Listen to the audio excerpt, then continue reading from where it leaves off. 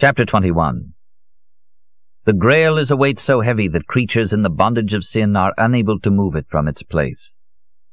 Wolfram von Eschenbach, Parzival, Roman 9, 477. I hadn't taken to the colonel, yet he had piqued my interest. You can be fascinated even by a tree frog if you watch it long enough. I was savoring the first drops of the poison that would carry us all to perdition. I went back to see Belbo the following afternoon, and we talked a little about our visitor.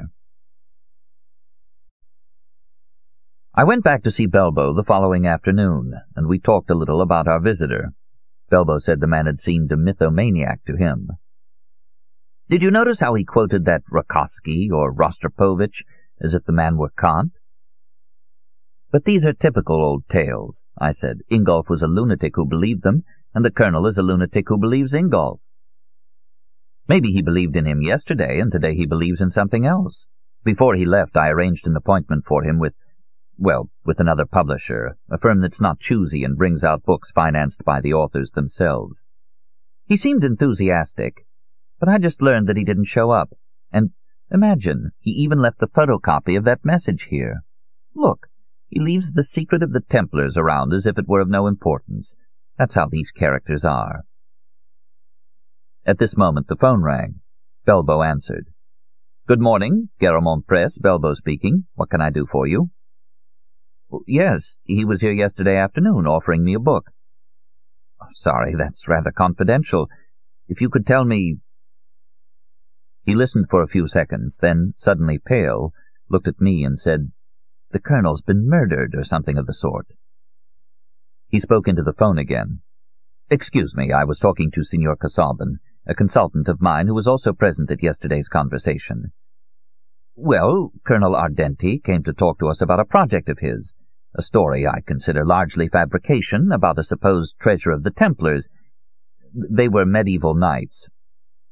Instinctively he put his hand around the mouthpiece as if to talk privately, then took his hand away when he saw I was watching. He spoke with some hesitation. "No, Inspector De Angelis. The colonel discussed a book he wanted to write, but only in vague terms." "What, both of us? Now?" "All right, give me the address." He hung up and was silent for a while, drumming his fingers on the desk. "Sorry, Casaubon," he said. "I'm afraid I've dragged you into this. I didn't have time to think. That was a police inspector named De Angelis. It seems the colonel was staying in an apartment hotel, and somebody claims to have found him there last night, dead." "Claims? The inspector doesn't know if it's true or not?" "It sounds strange, but apparently he doesn't. They found my name and yesterday's appointment in a notebook. I believe we're the only clue. What can I say? Let's go." We called a taxi. During the ride, Belbo gripped my arm. "Listen, Casaubon, this may be just a coincidence. Maybe my mind is warped. But where I come from, there's a saying, whatever you do, don't name names. When I was a boy, I used to go see this nativity play performed in dialect, a pious farce with shepherds who didn't know whether they were in Bethlehem or on the banks of the Tanaro, farther up the Po Valley. The Magi arrive and ask a shepherd's boy what his master's name is. The boy answers Gelindo. When Gelindo finds out, he beats the daylights out of the boy. 'Never give away a man's name,' he says.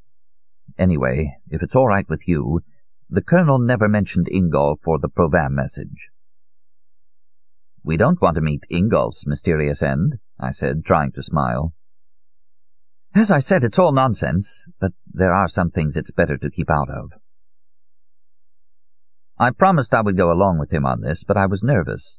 After all, I was a student who participated in demonstrations. The police made me uneasy. We arrived at the hotel, not one of the best, in an outlying neighborhood. They sent us right up to what they called Colonel Ardenti's apartment. Police on the stairs. They led us into number 27. 2 plus 7 is 9, I thought. A bedroom, vestibule with a little table, closet, kitchen, bathroom with shower, no curtain. Through the half-open door I couldn't see if there was a bidet, though in a place like this it was probably the only convenience the guests demanded. Drab furnishings, not many personal effects, but what there was in great disorder. Someone had hastily gone through the closets and suitcases. Maybe the police. There were about a dozen of them, including plainclothesmen. A fairly young man with fairly long hair came over to us. "I'm De Angelis. Dr. Belbo, Dr. Casaubon?" "I'm not a doctor yet, still working toward my degree." "Good for you. Keep at it. Without a degree you won't be able to take the police exams, and you don't know what you're missing." He seemed irritated. "Excuse me, but let's get the preliminaries out of the way. This is the passport that belonged to the man who rented this room. He registered as Colonel Ardenti. Recognize him?" "That's Ardenti," Belbo said. "But can you tell us what's going on here? From what you said on the phone, I don't quite understand if he's dead or—" "I'd be delighted if you could tell me that," De Angelis said with a frown. "But all right, you gentlemen are probably entitled to know a bit more. Signor Ardenti, or Colonel Ardenti, checked in 4 days ago. As you may have noticed, this place isn't the Grand. The one desk clerk goes to bed at 11 because the guests have a key to the front door. There are a couple of maids who come in every morning to do the rooms, and an old alcoholic who acts as porter and takes liquor up to the rooms if the customers ring. Not only alcoholic, but arteriosclerotic, too. It was hell getting anything out of him. The desk clerk says the old man sees spooks and sometimes scares the guests. Last night the clerk saw Ardenti come in around 10 and go up to his room with 2 men.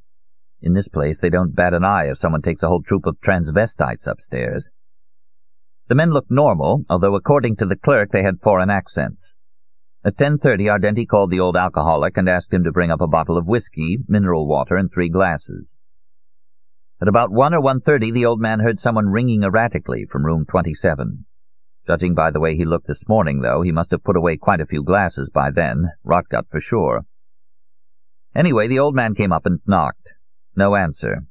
He opened the door with his passkey, found everything all messed up the way it is now. The colonel was lying on the bed with a length of wire wound tight around his neck, his eyes staring. The old man ran downstairs, woke the desk clerk, but neither of them felt like coming back up. They tried to use the phone, but the line seemed to be dead.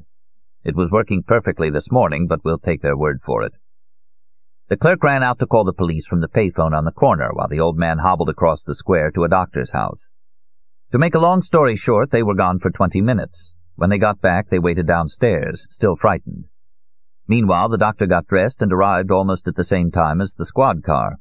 They went up to 27, and there was no one on the bed. "What do you mean, no one?" Belbo asked. "No corpse. The doctor went home, and the police found only what you see here. They questioned the old alcoholic and the clerk and got the story I just told you." "What of the 2 gentlemen who came in with Ardenti at 10 o'clock? They could have left any time between 11 and 1, and nobody would have noticed. Were they still in the room when the old man came in? Who knows? He stayed only a second, didn't look into the kitchen or the bathroom. Could they have left while the clerk and the alcoholic were out calling for help? Did they take the body with them? Not impossible. There's an outside staircase to the courtyard, and from the courtyard they could just walk out the front door, which opens into a side street. More important, was there really a body? Or did the colonel go out with the 2 men, at midnight, say, and the old alcoholic dreamed the whole thing? The clerk says it wouldn't be the first time the old man saw things that weren't there. A few years ago he saw a naked female guest hanged in her room, but half an hour later the woman came in, fresh as a daisy, and on the old man's cot they found one of those SM magazines. Who knows? Maybe he was peeping through the keyhole and saw a curtain stirring in the shadows. All we know for sure is that this room has been searched and Ardenti is missing. But I've already talked too much. Now it's your turn, Dr. Belbo. The only thing we found was a slip of paper on the floor by that little table. 2 p.m., Rakowski, Hotel Principe e Savoia. 4 p.m., Garamond, Dr. Belbo. You say he did come to see you. Tell me what happened.